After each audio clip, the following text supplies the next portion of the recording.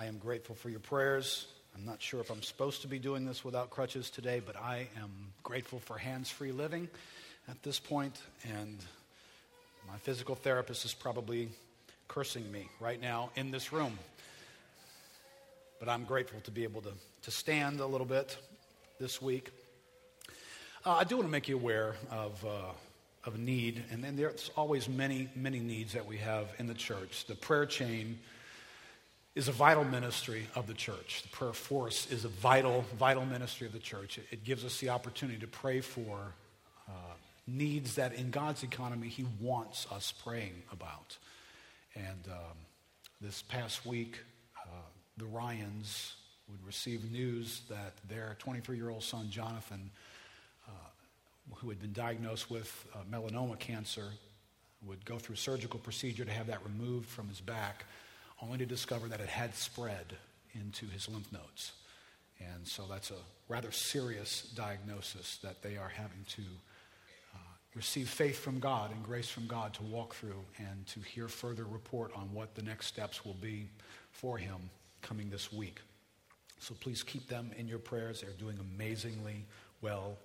Jonathan is doing amazingly well, has sought to glorify God through all that he's heard, and has given us an opportunity that this would be God's means of glorifying himself in his life. And that's an amazing thing to hear come out of the mouth of a 23-year-old young man. So please be in prayer for them as they walk in the next days ahead through the next steps. One of the things that we were the rich recipients of while at the conference this week was a bunch of books. The guys who run Together for the Gospel, the conference, they just stick piles of books on your chair before every meeting. And so you have to remember to bring extra luggage to be able to bring it all home. So probably about 25 books, I think, we received. One that I was able to carry in my onto the plane bag was this one, The Priority of Preaching. And in beginning to read that, I came across this quote that I thought was just insightful and helpful for us. He starts off the book by saying this: "This book is written for preachers and aspiring preachers. It is also written for listeners. In this magnificent account of Calvin's preaching," T.H.L. Parker writes, "the preacher is only the half of the church's activity of proclamation. The assumption seems to be that whereas the preacher is really doing something, the people have a passive role, like so many jugs waiting to be filled. Anyone who has regularly preached over many years, but then has been a member of a congregation for some time, would be hard put to it to decide which was the more demanding, preaching well or listening properly." That's a very helpful thought. Because it would be expected, it would be rightfully expected, that any of us who are standing in the pulpit to preach the Word of God would have prepared ourselves appropriately to speak to you about things that matter for eternity, about handling the sacred Word of God that God has preserved for us as a church. But it would be equally accurate that not just the one speaking needs to be prepared, but all those who listen need to be prepared.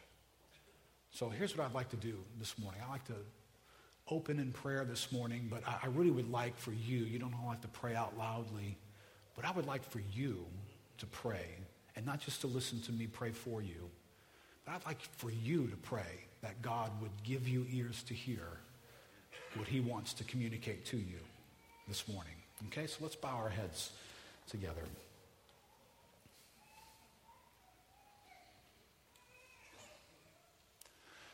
Lord, thank you for divinely ordaining that speaking your word and speaking of your word through the ministry of preaching would have an ability to affect us. Lord, that simply wouldn't matter unless you had ordained it to be so. So, Lord, not only as I have been praying, Lord, for what I will say today, and and your anointing upon me to be able to communicate words of life. But Lord, for each one who listens this morning, Lord, let us have ears to hear what your Spirit would communicate to us, that your words of life would be sown into our hearts, and we would enjoy days ahead of reaping the benefit of truth planted deeply and transforming our souls. In Jesus' name, amen. Amen. Let's open up to John chapter 20. One of the guys who was speaking at Together for the Gospel this week was John Piper. Always an incredible blessing to be able to hear John Piper. But John also helps us, though, here locally in a unique way, because our impression of moving through books like the Gospel of John would be that, well, we've been doing this for a while, right? Until you hear how long it takes John Piper to preach through a book, you all of a sudden realize, hey, we're moving. We are moving. When he says he preached through Romans in 6 years. Y'all remember us preaching through Romans? It didn't take 6 years. Now, it took a long time, but it didn't take 6 years. I think we're less than 3 years in the Gospel of John. I think. Right? It won't be like 3 years this summer if my dates are correct. It may be more than that, but I think that's accurate. And John's going through the Gospel of John. And I think he was anticipating how long? 5 years? 5 or 6 years to do the Gospel of John. So we are moving. All right, so buckle up. I don't want anybody falling out of the chairs as we fly through the Gospel of John, chapter 20. But let's look here in verse 19.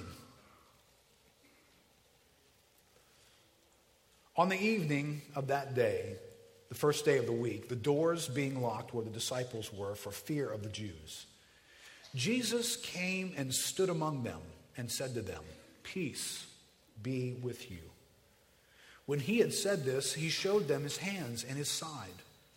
Then the disciples were glad when they saw the Lord. Jesus said to them again, "Peace be with you. As the Father has sent me, even so I am sending you." And when he had said this, he breathed on them and said to them, "Receive the Holy Spirit. If you forgive the sins of any, they are forgiven them. If you withhold forgiveness from any, it is withheld." Now, I want to focus on something here that's common. At this point in the account of the Gospels, we have just passed the resurrection. Right? So we celebrated Easter. We've just passed the resurrection. And it's almost as though there is this picture being taken. It's a picture of Christianity in transition, but it's almost like one of those fancy cameras. I don't know if y'all have fancy cameras. We have a fancy camera that if we don't learn to use it soon, it's just a fancy point and click. But we're on our way. But I do know something about the camera, that you can adjust the shutter speed. I know I'm already over some of your heads, but you can adjust the shutter speed apparently on these cameras so that if you are in a low light situation, you can click and you actually can hear the shutter. Normally it's click, click. But if you adjust the shutter speed down so that more light can be let in, it stays open longer. It kind of goes click. And if you move it, you're in trouble. But if you're steady, that's where you get those cool pictures of like cityscapes at night, and the lights have streaked along the highway lines there because the shutter opened and it stayed open and it gathered in several things and then it closed. Well, almost at this point in the gospel, that's what's happening here. This is the last frame, the last picture of Jesus' ministry on earth as the Son of Man. And there's a transition taking place in his ministry. And this last picture of Jesus is going to get shot here in John chapter 20, really all the way through the beginning of the first chapter of Acts. We find Jesus is still here, and he's communicating something. But he seems to be wanting to say the same things over and over and over again. So in multiple scenes, we have Jesus communicating about the Great Commission. We find him here sending the disciples. And then also communication about the coming of the Spirit. These two dynamics are going to be in frame over and over and over again. It's going to be like a streaky light here because it continues to be mentioned by Christ. Now, I don't have an outline for you that contains all this. Just due to some crisis situations Friday, I wasn't able to finish that outline. It is available. It will be online. I think Covenant Group leaders, if you don't have a copy now, you can get a copy today before you leave, so that'll help you out with leading your meetings. But in John chapter 20, there's a reflection of this theme, but that's also true in other places. Now turn with me in your word to Matthew 28. We're going to look at a couple of quick other passages in this same snapshot. And I want you to see the same elements are present. As the Father has sent me, so I am sending you. And then immediately receive the Holy Spirit. John chapter 28. I'm sorry, Matthew chapter 28. Thank you for noticing that there aren't 28 chapters in John. Matthew 28, verse 18. The scene is now in a different setting on a mountain in Galilee. And Jesus came and said to them, this after the resurrection, after the John 20 event, Jesus came and said to them, all authority in heaven and on earth has been given to me. Go, therefore, and make disciples of all nations, baptizing them in the name of the Father and the Son and of the Holy Spirit, teaching them to observe all that I have commanded you. And behold, I am with you always to the end of the age. And remember, Jesus is about to ascend to the Father, so in some sense, Jesus is not going to be with them. Yet in this passage, he's telling them, I am with you always to the end of the age. Now, who's he referring to right there? The Holy Spirit. Right, so here you have again the Great Commission. Right, we've got a scene in the upper room in Jerusalem. We have a scene now in Galilee where Jesus is on a mountainside with the disciples talking about the same stuff. The Great Commission, go and I will be with you. I will bring the Spirit with you as you go. Mark records the same thing. Luke chapter 24, turn there. Luke 24, I believe would be again a description, a little more detail of Luke recording what took place in Jerusalem just after the resurrection. Verse 46, a little more detail, Luke's perspective, a little more full than John's. He said to them, thus it is written that the Christ should suffer and on the third day rise from the dead, and that repentance and forgiveness of sins. Now, can you hold on to that? I don't know if I'm going to get to that point, but I think we will. That repentance and forgiveness of sins should be proclaimed in his name. Remember that little passage is a little bit of trouble for some of us in the John passage, where it talks about if you retain man's sins, they are retained. Remember that? This is the same information being given now. That repentance and forgiveness of sins should be proclaimed in his name to all nations beginning from Jerusalem. You are witnesses of these things. Mission, again. Commission to the disciples again. And behold, verse 49, I am sending the promise of my Father upon you. But stay in the city until you are clothed with power from on high. The empowerment of the Spirit. The commission to the church, the empowerment of the Spirit. One more, Acts chapter 1. One more place just after the Gospel of John. Acts chapter 1. Remember, the shutter has stayed open, and this is all that's coming flying into. This is the last frame of Jesus interacting with his disciples, and all this is the recurring agenda in his heart. Acts chapter 1, verse 6. So when they had come together, they asked him, Lord, will you at this time restore the kingdom to Israel? He said to them, it is not for you to know times or seasons that the Father has fixed by his own authority. Right? This is post-resurrection, but just before the ascension. But you will receive power when the Holy Spirit comes upon you. and you will be my witnesses in Jerusalem and all Judea and Samaria and to the end of the earth. Yet again, the same thing is being said. The empowerment of the Spirit and the Great Commission. The empowerment of the Spirit and the Great Commission. See, Christianity right now, in this passage, it's making a transition. And for the disciples especially, it's making a transition. I think that's the reason why Mary, who had followed Christ in the verses just before this, when she clings to Jesus, it's not as though, and many people read this passage, so there's not much clarity given, as though it was illegal to touch the pre-ascended Christ. Don't touch me, Mary. It's like you're gonna mess me up somehow. But in the meeting just after this, Jesus invites his disciples. Here, touch, see. He invites Thomas. Touch and see, Thomas. Put your hands here. You need help in believing. But in this passage where she's clinging, I think the clinging is not so much about the physical touching dimension.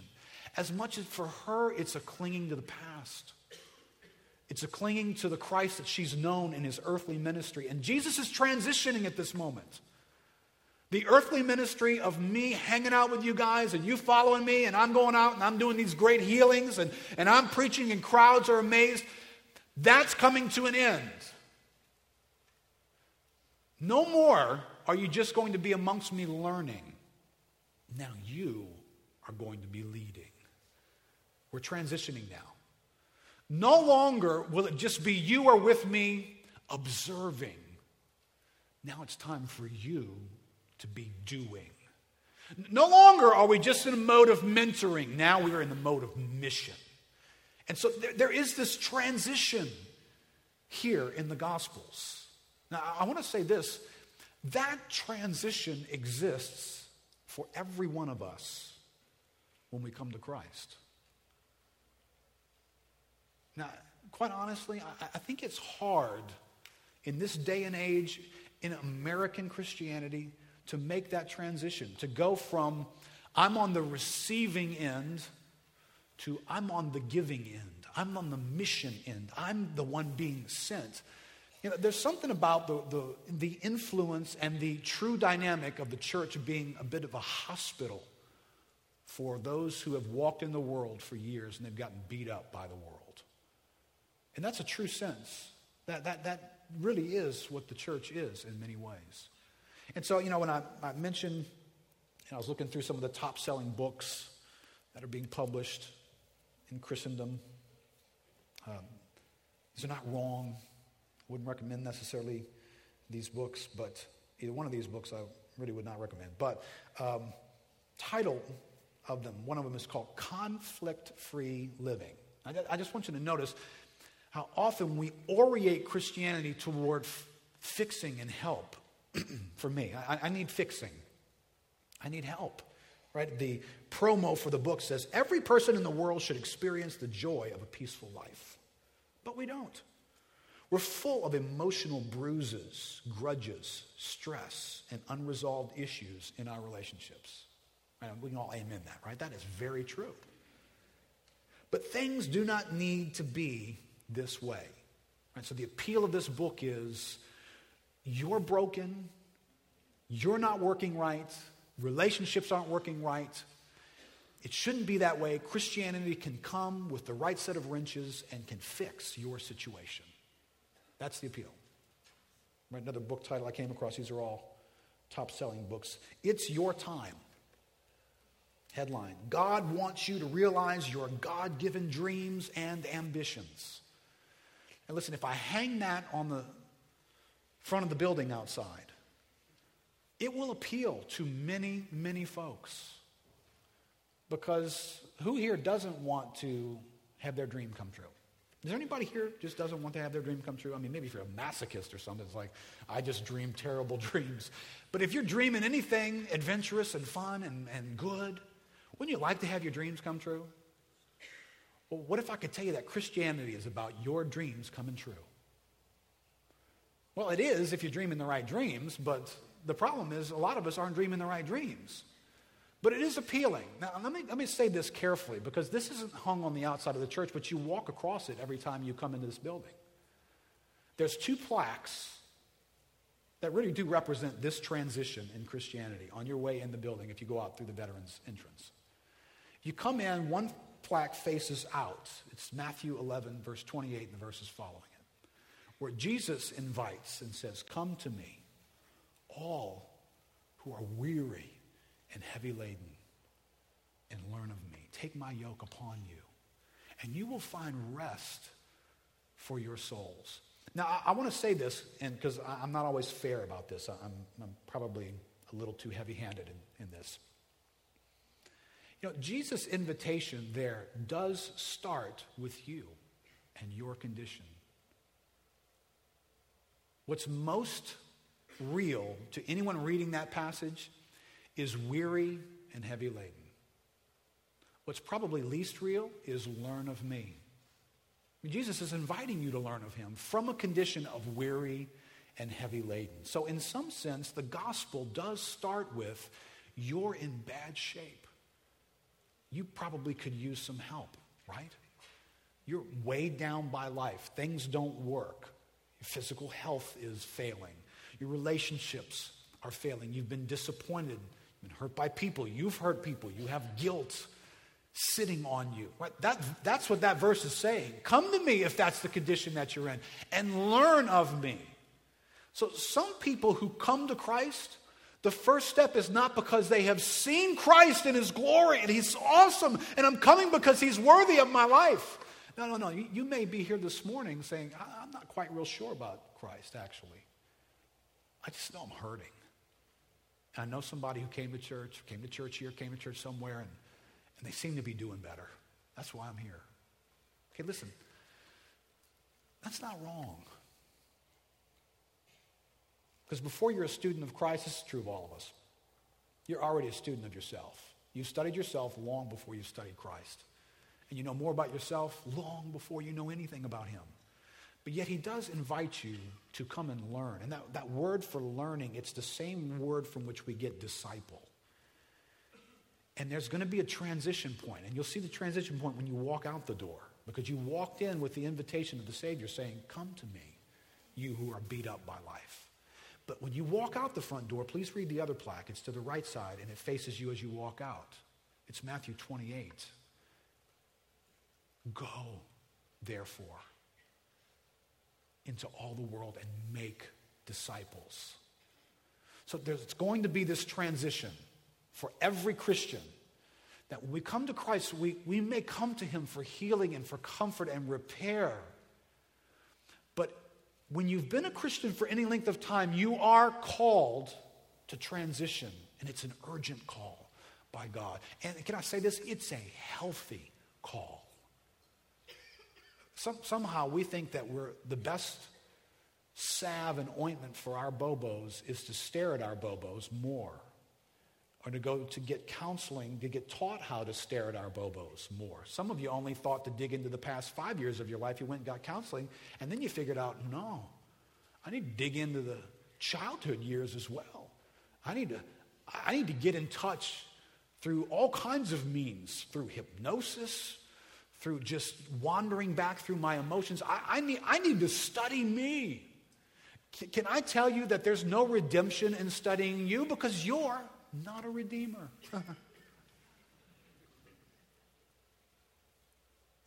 The more you study you, the more you get in touch with the weary part.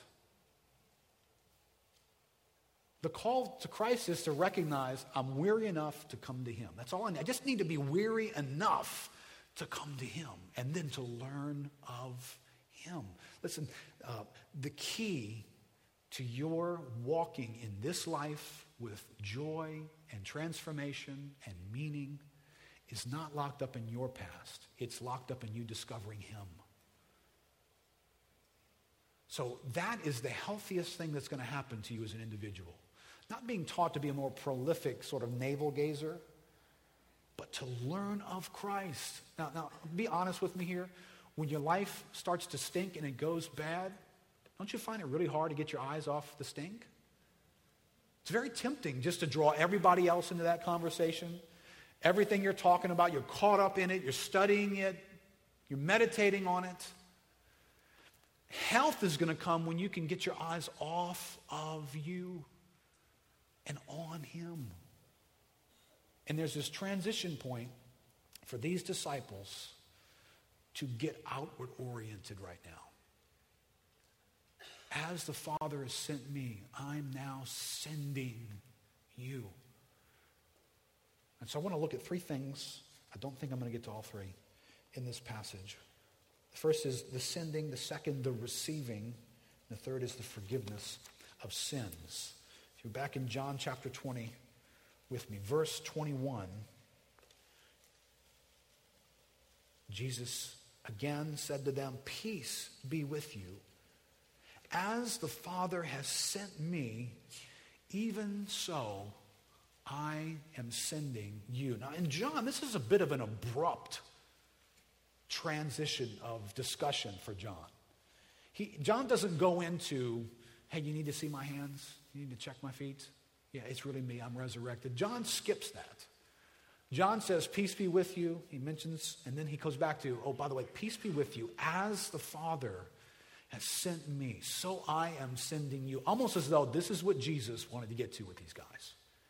Not a reminiscing, almost as though you'd think, Jesus, you just did what no man's done before. How'd you do that, man? How'd you overcome death?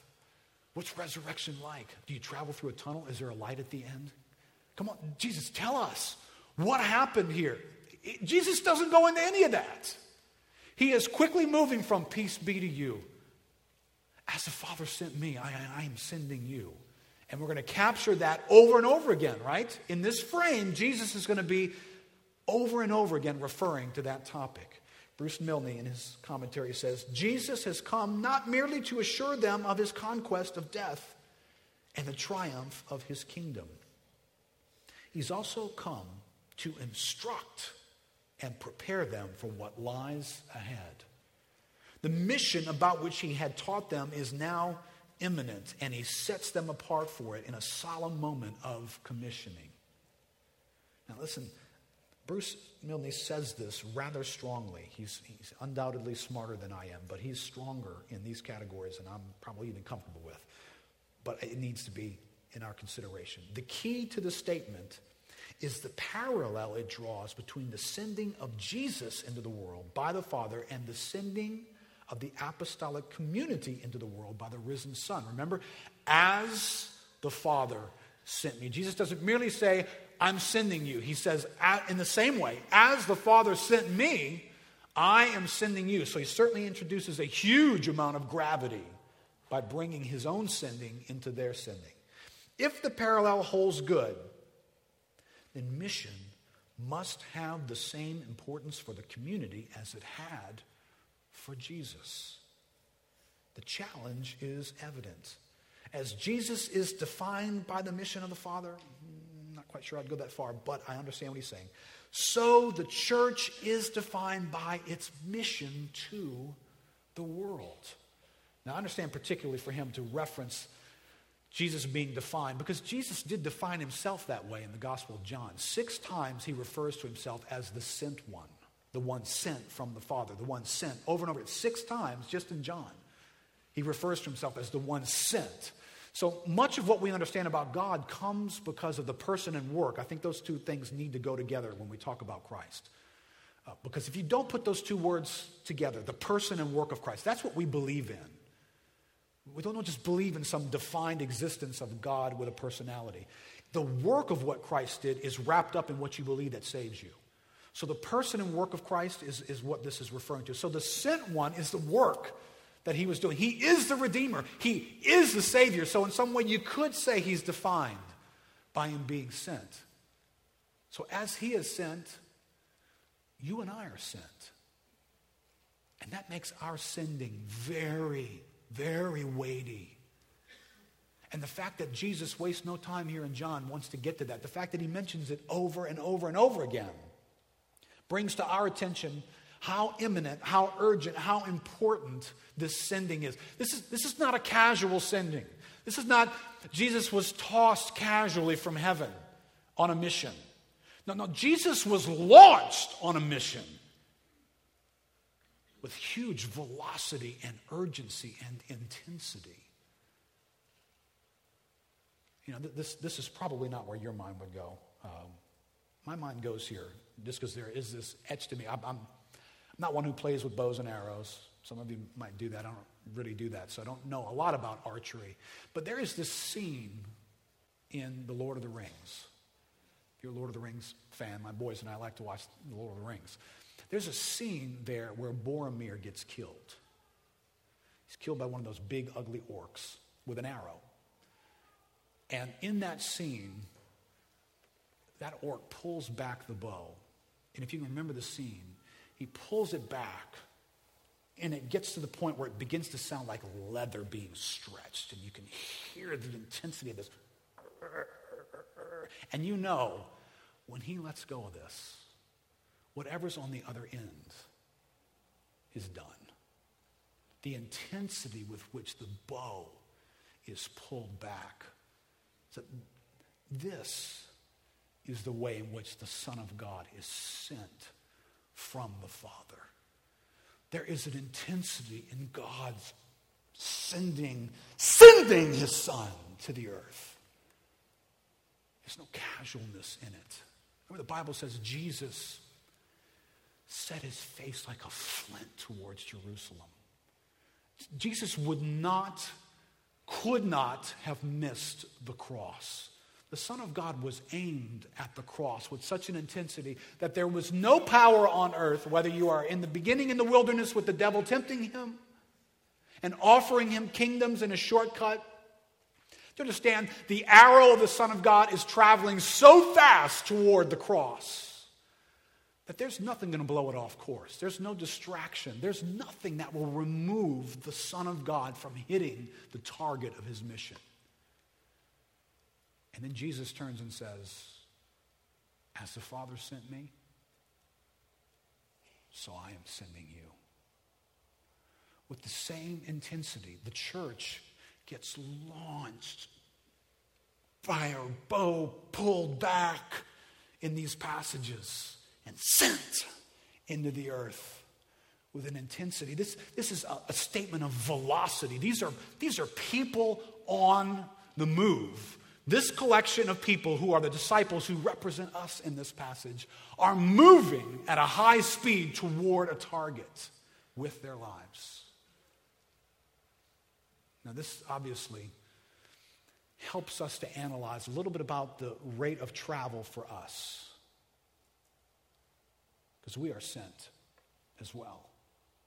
We are sent with the same commission. We are launched by the same God who has compared our sending to the sending of the Son of God for the work of redemption. Now, listen, it just makes sense, because if you send the work to be accomplished and you don't send the news of that accomplishment, then you don't accomplish redemption.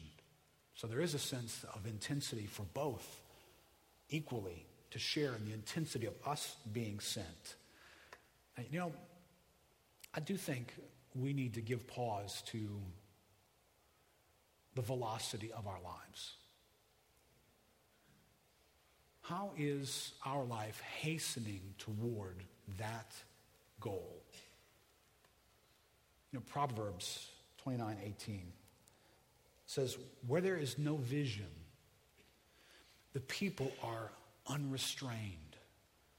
Right? Vision can be a sense of revelation from God. Where there's no compelling sense that this is what God has for my life, it says the people become unrestrained. They just sort of meander. They wander. It's almost like the difference between being shot by that bow versus, the little ones they sell in the store? Like the ones you can buy at Toys R Us. Real cheesy. Got some kind of a little arrow thing. You can pull it back with fingertips on both ends. And you send it and it goes, if it even flies point first, That would be the difference between how we are sent as to how compelling of a vision do I have in my heart. Jesus is all about compelling them, launching them, pulling back the bow, and sending them. I can remember growing up, the difference in compelling. Family vacations carried a different sense of compelling toward the target for my brother and I than it did for my mom. Back when we were traveling as kids, my parents loved to go to Disney World, so they loved to take us to Disney World. I'm not sure they loved it all that much, but they would take us to Disney World over and over and over again. And back then, the interstate system wasn't even completed, so you'd have to get off the interstate and go travel. Remember that? You'd travel down these kind of side highways.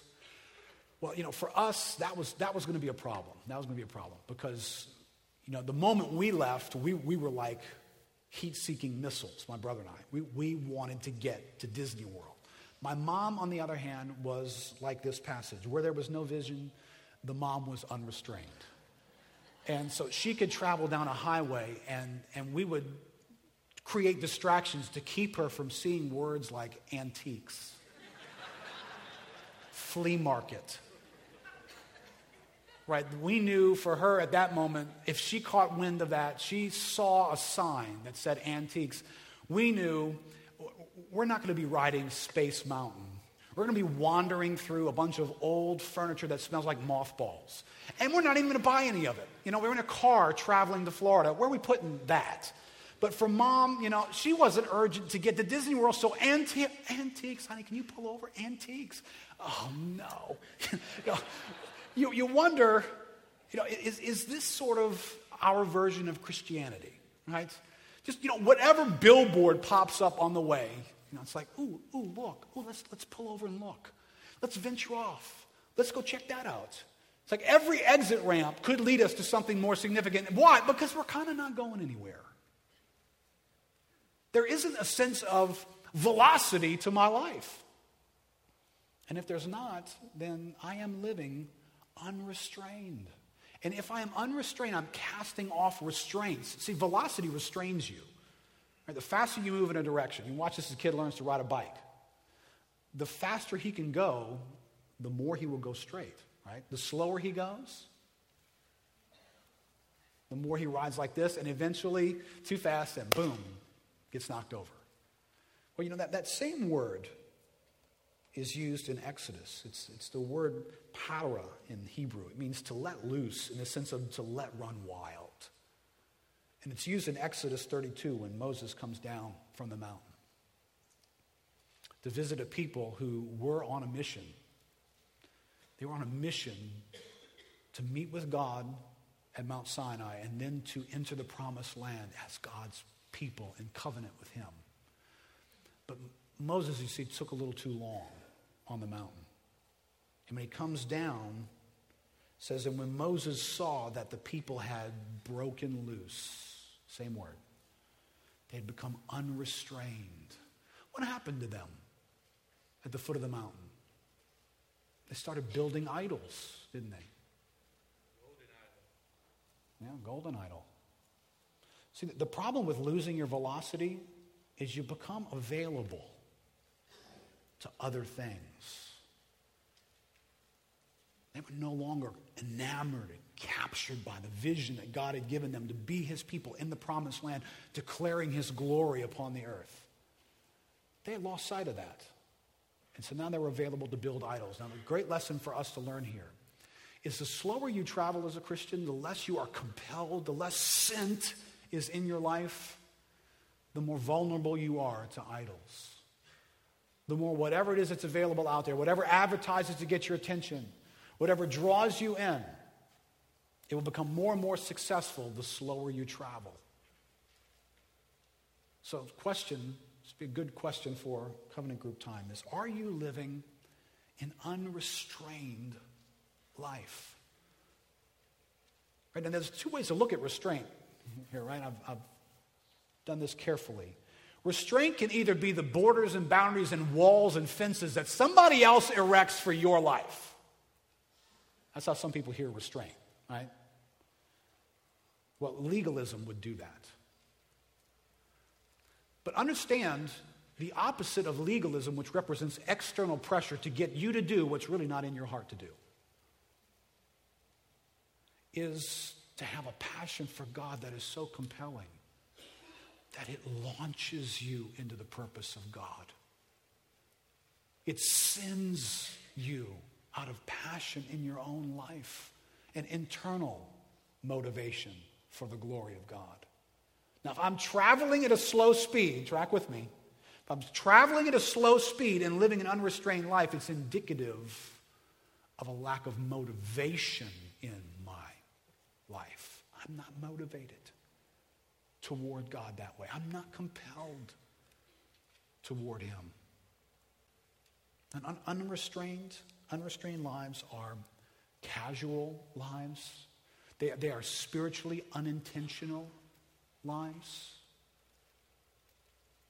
Do you find yourself that way? Unintentional toward things of the Spirit, toward the kingdom of God. And listen, remember, I'm validating the fact that at some point you come into the church because it's a hospital. It's appropriate when you enter a hospital for no one to ask you to get up and perform surgery or move a chair or help out in the OR just to pick up trash. It's appropriate. But in the gospel, you and I get mobilized. At some point, it's no longer healthy for us to remain as hospitalized, needy individuals. That the only reason why we're here this morning is for something else in us to get fixed. Something else in me to get comforted. See, you are sent. The bow is stretched, and you are in it. And it's the healthiest thing. Because I know right now, that can sound insensitive, right? But you know, after all I've been through, the difficulty of my life, now for me to take on the responsibility also of the kingdom of God, it's like, oh man, like I need that. No. That's exactly what you need. The Son of God is not being cruel in this moment where he is sending them. He is releasing them into life. And to do anything else with your life is to constantly battle the weariness of what led you to Christ in the first place. To be sent will not make you weary. To continue just to be concerned about me will make you very, very weary. These are sent ones. They are not restrained. They are restrained by their sending. Couple thoughts. Unrestrained lives are vulnerable to crosswinds. When something travels slowly, it stays in the air too long, and the wind can blow it from left to right quite easily. You know, ideas that blow through life, you become vulnerable to them. You know, when I think about ways in which God intended for the kingdom of God to be manifest and to promote who he is, you think through things like marriages are a statement about the glory of God. But see, there's winds blowing on marriages today. And if you're not traveling at a high velocity, you're vulnerable. Do you know how many people will say this at some point in their marriage? Perhaps you're here today and you've said it. It's not a biblical idea. But it's the interpretation of why God would not want you to stay in your marriage, because I'm not happy. And God would want me to be happy. And that's not a biblical idea. I mean, can you imagine, if Jesus were traveling at a so slow speed, I imagine he could have got to the Garden of Gethsemane and said, this can't really be what God wants from me, because he would want me to be happy. You know, the next day or so here just really doesn't look happy. But see, Jesus is traveling at such a velocity toward the cross that even as he begins to taste the mounting doom of the wrath of God coming upon him, and he prays, Father, is it possible that this cup could pass from me? But nevertheless, not what I will, what you will be done. See, listen, that prayer gets transferred into multiple categories for us, doesn't it? Because at some point, my life is calling on me to die. And I'm tempted to pray, Father, is it possible for me to dodge that death? Well, yeah, it is. If you're traveling real slow and you don't have anywhere to go anyway, you'll find that idea of dodging it is very appealing. Almost makes sense, as a matter of fact. You know, antiques. Well, I don't see any reason why not to stop. Get off here. It just makes sense for me to do that. But listen, part of the reason why that's making sense to you is because you're traveling so slow. You are vulnerable to whatever wind blows on you to blow you off course.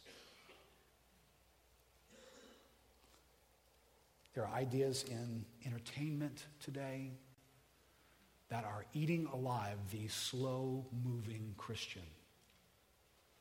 They're not traveling towards the scent dynamic. I mean, do you understand? Can you imagine the disciples in this conversation with Christ where he is sending them, the urgency of being sent, and they're trying to figure out how to incorporate more and more and more entertainment into their life. See, listen, if you're not going anywhere, then everything that looks entertaining is an opportunity for you. And we live in an entertainment-addicted society. We're just looking for whatever will thrill us next. You know why we're so easily thrilled? Because we are not thrilled with this mission.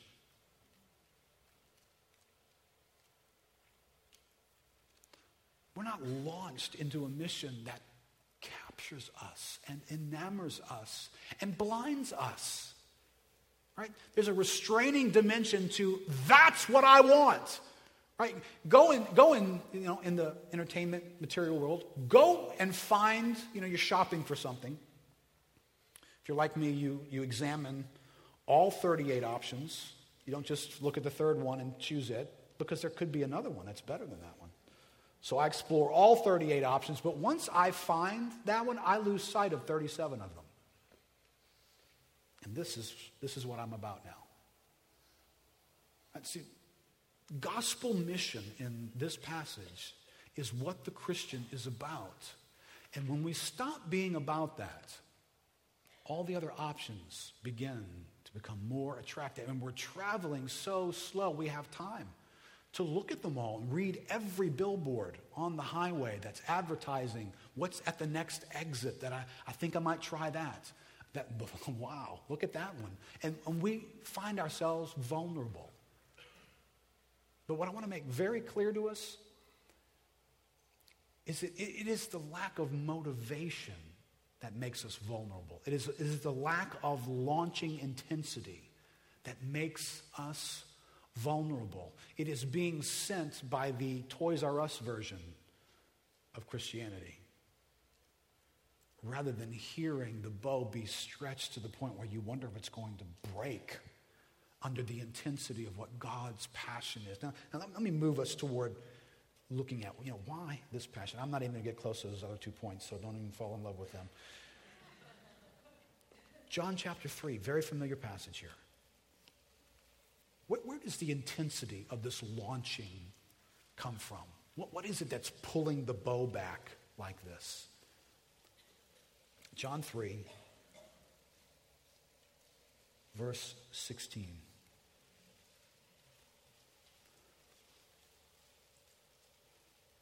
For God so loved the world.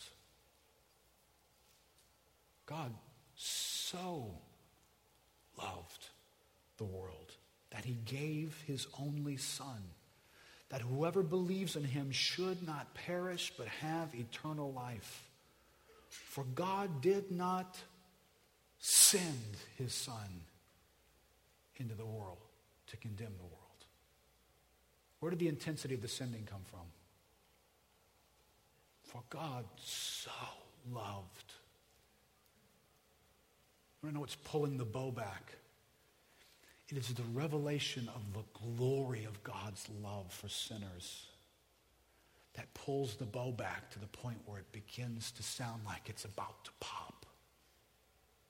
God so loved the world that he sent his Son. Now watch the rest of this verse because it helps us interpret the rest of the passage as well.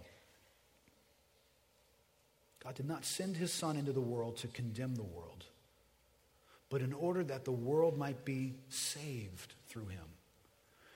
Whoever believes in him is not condemned, but whoever does not believe is condemned already because he has not believed in the name, the only Son of God. Now, this is important because I hope you notice as we read through the other passages, and listen, I know there are some here who have some foggy doctrine on what's the role the church plays in forgiveness? How do you get forgiven for your sins? What do you do with your sins to get forgiveness? Right, when I grew up, right? Hey, can I just be real with y'all? You want to have real church this morning, or you want me to be really, really polite? When I grew up, I was taught that for me to get forgiveness for my sins, I would need to go and confess to a priest. And he would have the authority to absolve me of my sins. Okay, now, basic importance. Where does that idea come from? Does the Bible teach that that is the means through which you and I receive forgiveness of our sins? Well, Keith, didn't you hear the passage in John chapter 20? You are sent, receive the Holy Spirit. If you forgive the sins of any, they are forgiven. If you withhold forgiveness from any, it is withheld. Is this the transference? Now listen, that's all you have right there. Am I willing to make that statement mean that if an individual comes to someone who's ordained as a priest, that they may come to that person and receive forgiveness or not receive forgiveness based on that individual? Is that what that Bible verse is teaching? Because when I get outside of just one verse and let's look at what all the Bible says about that. I don't find the Bible anywhere teaching that. And so, okay, maybe this verse would be less than clear, but in all the places where, remember, this is one photo lens that just got taken a picture of Jesus over and over and over again saying the same thing over and over and over again. And every time it's about mission, and almost every time it's about the forgiveness of sins through the proclamation of the gospel. Not through an individual visit where one person comes to another person and that individual then gives that person permission to have their sins forgiven. No. What Jesus is saying is you are sent with the gospel. And it is the gospel that saves men and forgives. It is God alone through the gospel that forgives men of their sins. Now, if you take the gospel or you do not take the gospel, you pull on the strings of forgiveness. For if you take it and proclaim the gospel, you bring forgiveness to men. If you do not take the gospel to men, then you do not bring forgiveness for their sins. And that's consistent all over the place, right? When God sent his Son here in John 3, verse 18, whoever believes in him is not condemned, but whoever does not believe is condemned already. Same sending, same effect upon those who are guilty of sin. If you send the gospel, men receive the news of the forgiveness of their sins. If you do not send the gospel, then their sins are retained, for they do not receive the news of the forgiveness of Christ through the gospel. And you understand it, and I could give you multiple passages. I wish I had more time. Multiple passages that in Scripture, where you see the mission, you hear the same thing, right? The Luke 24 passage we read. It is written that Christ should suffer on the third day, rise from the dead, and that repentance and forgiveness of sins should be proclaimed. Great Commission. You are sent, and when you go, you will proclaim the forgiveness of sins through the gospel. And if you do not go, then that will not be proclaimed. And those who are condemned, they're condemned already.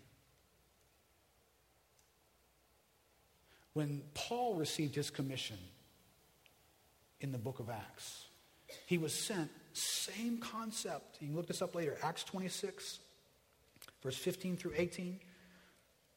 Speaking to Paul, Christ says, "Rise and stand upon your feet, for I have appeared to you for this purpose, to appoint you as a servant and witness to the things which you have seen, to those in which I will appear to you, delivering you from the people and from the Gentiles, to whom I'm sending you." Okay? Another person being sent. Here's why he's being sent. To open their eyes so that they may turn from darkness to light and from the power of Satan to God, that they may receive forgiveness of sins. Paul, when you take the gospel and you proclaim the gospel, men will receive forgiveness of their sins by believing. Those who believe will receive forgiveness. Those who do not, they are condemned already. You understand how all this sounds like exactly the same thing, doesn't it? There's no contradiction here, and there's no one being deputized to be a unique go-between between you and God. In Acts chapter 2, when Peter proclaims the gospel and 3,000 souls believed, it says there were added that day 3,000 souls. How did they get forgiveness for their sins? By believing. What must we do? Repent and believe. That's true today. Do you want to receive forgiveness for your sins? Then all you need to do is believe on Christ. And his blood will cleanse you of all sin. There should be no one here thinking, and you're going to need to have some individual receive your sins and then give to you forgiveness. I know that's a big concept for maybe some of us here, but can I just be real again for a moment? Because I grew up believing that, but that didn't make confession of my sins a priority. Isn't that amazing? I believed that confessing my sins to a priest was the way to get forgiveness. But yet I wasn't regular. You regular? I mean, I show up. I mean, I had to do something serious. I mean, there had to be blood spill for me to show up with a list of whatever it was I'd done wrong. How do we believe that that's the way to get forgiveness and yet not access it? Do we really believe that? Can I encourage you to search the scriptures to see if anywhere anyone is appointed to be the spokesperson to pronounce your forgiveness. Now, the gospel pronounces your forgiveness. If you believe on Christ, he will forgive you of your sins and cleanse you of all unrighteousness. That's what the Bible presents. Now, let me go back for a moment to this intensity of God. This intensity in God. God so loved the world that he sent his son. Now, I'll give you, in closing here, a nerdy illustration because I have to use my engineering degree. How many of y'all know the first law of thermodynamics? Let me see your hands. Go ahead. This is not a smart group. We were in trouble. All right, when I say it, you're all going to go, oh, yeah, that's right. Probably not. First law of thermodynamics says that energy can be neither created nor destroyed. Energy is constant. It just changes form, right? So it starts with, quote, potential energy, ball at top of hill, potential energy.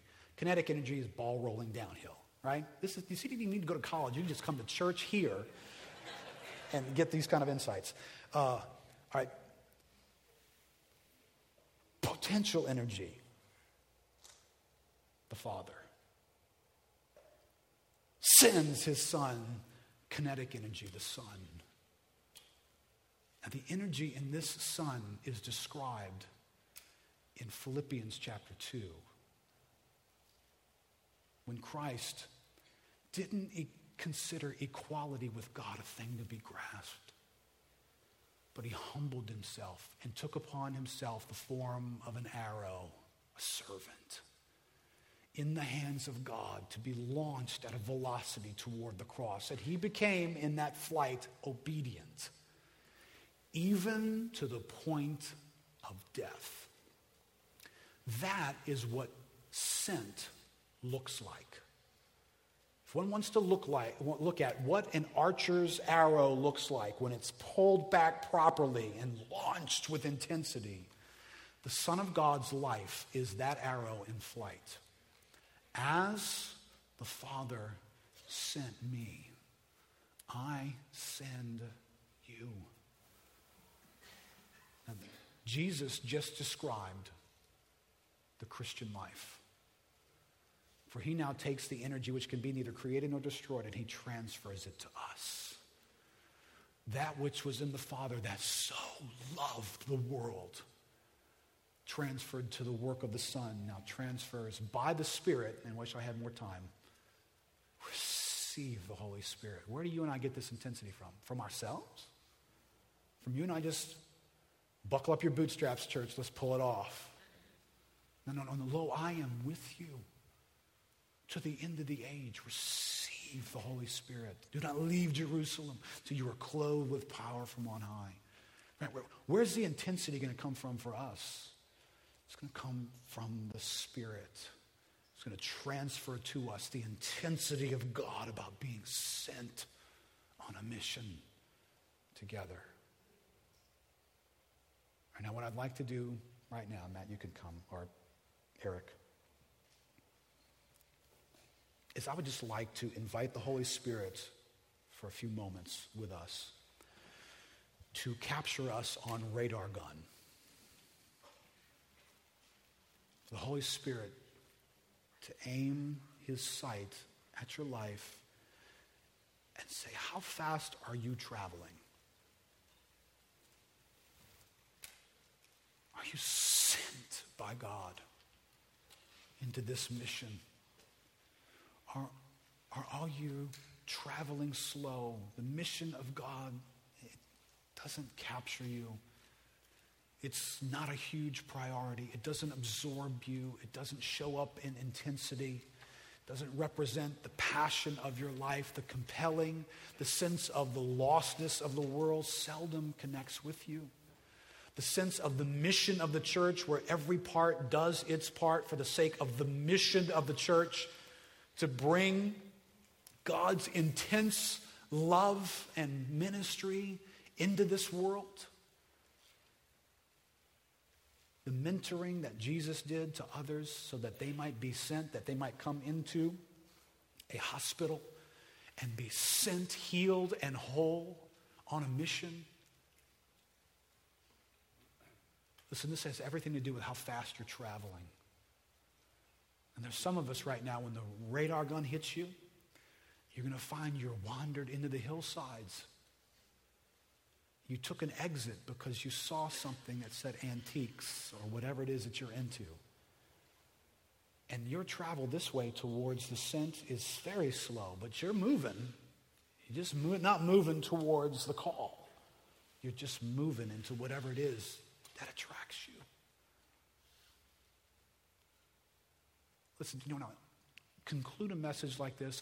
I'm aware of, do you feel like I'm putting something on you? Well, okay. Do you feel like this passage put anything on the disciples? As the Father sent me, so I'm sending you. Do you think they felt put on? Wouldn't you scratch your head twice and say, wait, like you mean as the Father said, like same, like that? We're sent like that. Whew, I don't know. We're still not getting the resurrection, Jesus. This is John 20, and we're scratching our heads over, how'd you get back here? And then he's saying, no, I'm sending you. You're going to travel. You're going to pick up speed suddenly here. And the good news is the speed's going to come by the Spirit. That's the good news, right? I don't want to freak us out here. This is, remember, slow shutter speed. The Spirit is here. It's a new day. These men are not going to be traveling the way they had been traveling. They're going to pick up speed because of the Spirit in them, who is part of the Godhead, who is transferring the energy, the passion of God into the souls of men now. But I can't escape the sense of personal velocity. What have I lost speed? I found myself vulnerable to ideas and entertainment and other pursuits because I'm not motivated towards you and your kingdom. Let's stand up together, invite God's help.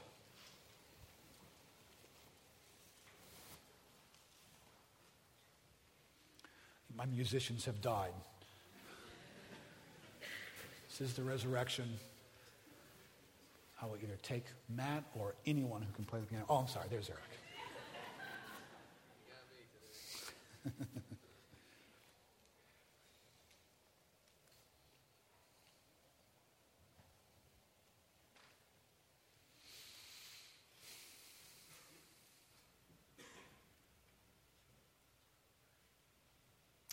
Lord, looking at this passage, it is a task too big for us. Too big for us. For you to send us into the world in the same manner as the Father sent you into the world. Lord, that's bigger than we feel we're capable of. So Lord, I thank you. Thank you for in this passage you wasted no time in highlighting the Spirit to us. Lord, before the Spirit, you spoke about a mission. You spoke to our souls about a mission. Lord, this morning, speak again to your church about a mission. God, speak into our lives about the velocity of our lives. Lord, about how much of our lives is consumed with a passion for your kingdom to come. For the love with which we have been loved, we are compelled that others might know and they might be affected. Oh, Lord, if the passion for your church wanes, then, Lord, the mission remains hopeless. God, if we are not compelled by the love with which you sent your Son, then we are not going to move, not towards a cross, not towards your kingdom coming. So this morning, Lord, find us. God, find us where we are. God, find us in our pursuits. Find us in our practices. God, reveal to us the billboards we've been reading that have so caused us to get off track and find something else to do.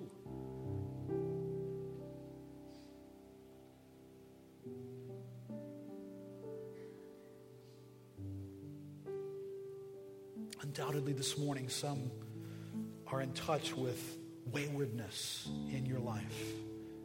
And perhaps as you're praying, you're a person who never's gotten on track with God. May have meant to, been well-meaning throughout the way you've lived your life, but you've never come to the place where the mission of Christ absorbed who you are. Well, this morning, you receive simply by believing. So if you've not put your faith in Christ before, this morning, do that right now. No matter where you've come from, there's not a person in this building who has authority to bring you into the kingdom of God. The gospel is the message that you must believe. And if you do believe this morning, put your faith in Christ. Put your hope in Christ right now. Even while you're listening to me speak, turn to Christ. Say, you are my life, as we sang earlier.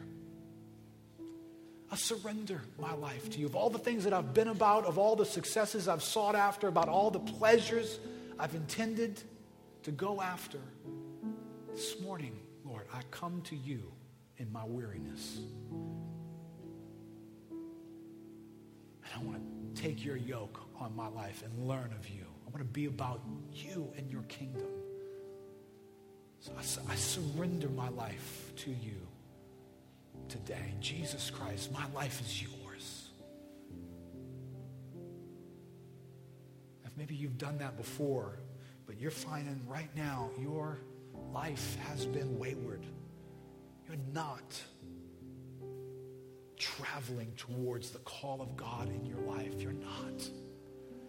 Listen, don't miss this moment in the grace of God. To confess that to God. God, I am distracted, Lord.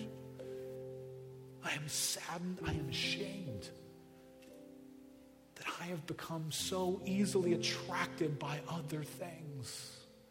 But I confess to you the weakness of my life, Lord. Help me.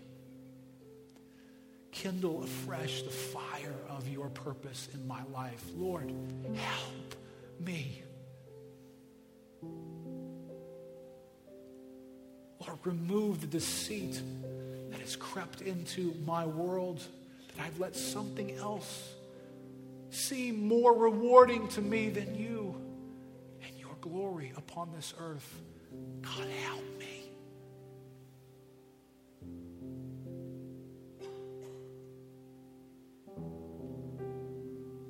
Holy Spirit, you are our hope in this present age.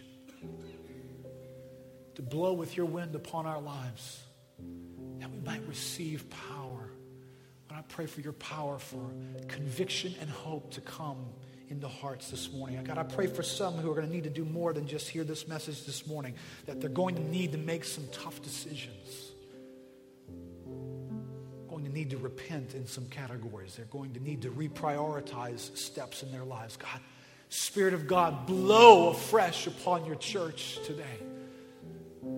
God, may it be that we're just not trying to do this out of our own strength and muscle and determination.